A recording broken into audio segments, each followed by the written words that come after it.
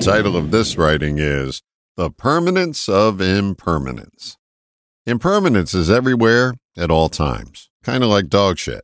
But like animal droppings, we get fixated on impermanence to the exclusion of everything else that smells better. Impermanence is the constant thought barrage about something not lasting. Life, love, the pursuit of happiness, just to name a few. We seem to dwell on the fatalistic notion that something won't last, and that idea corrupts our ability to enjoy what it is that we have while it's here. Yeah, the things we enjoy, love, adore will come to pass.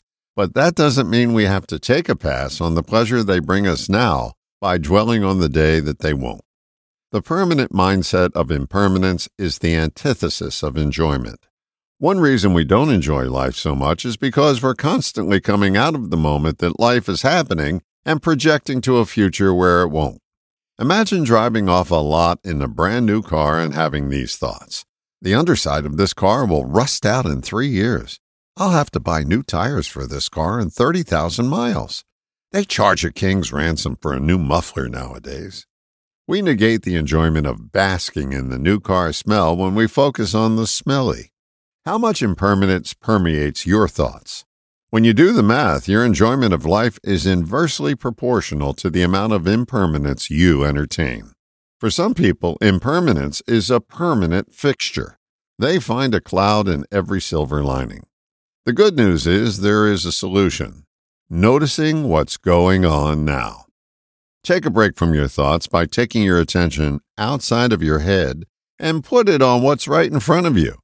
What's right in front of you is life happening now.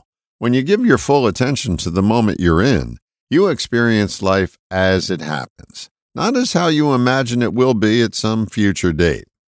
Hey, there's nothing wrong with forecasting. It's a great tool for guiding your actions when pursuing something down the line.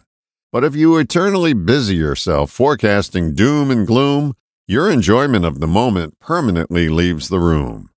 Begin to get in the habit of noticing and participating in what's happening now, and you'll reduce the permanence of impermanence.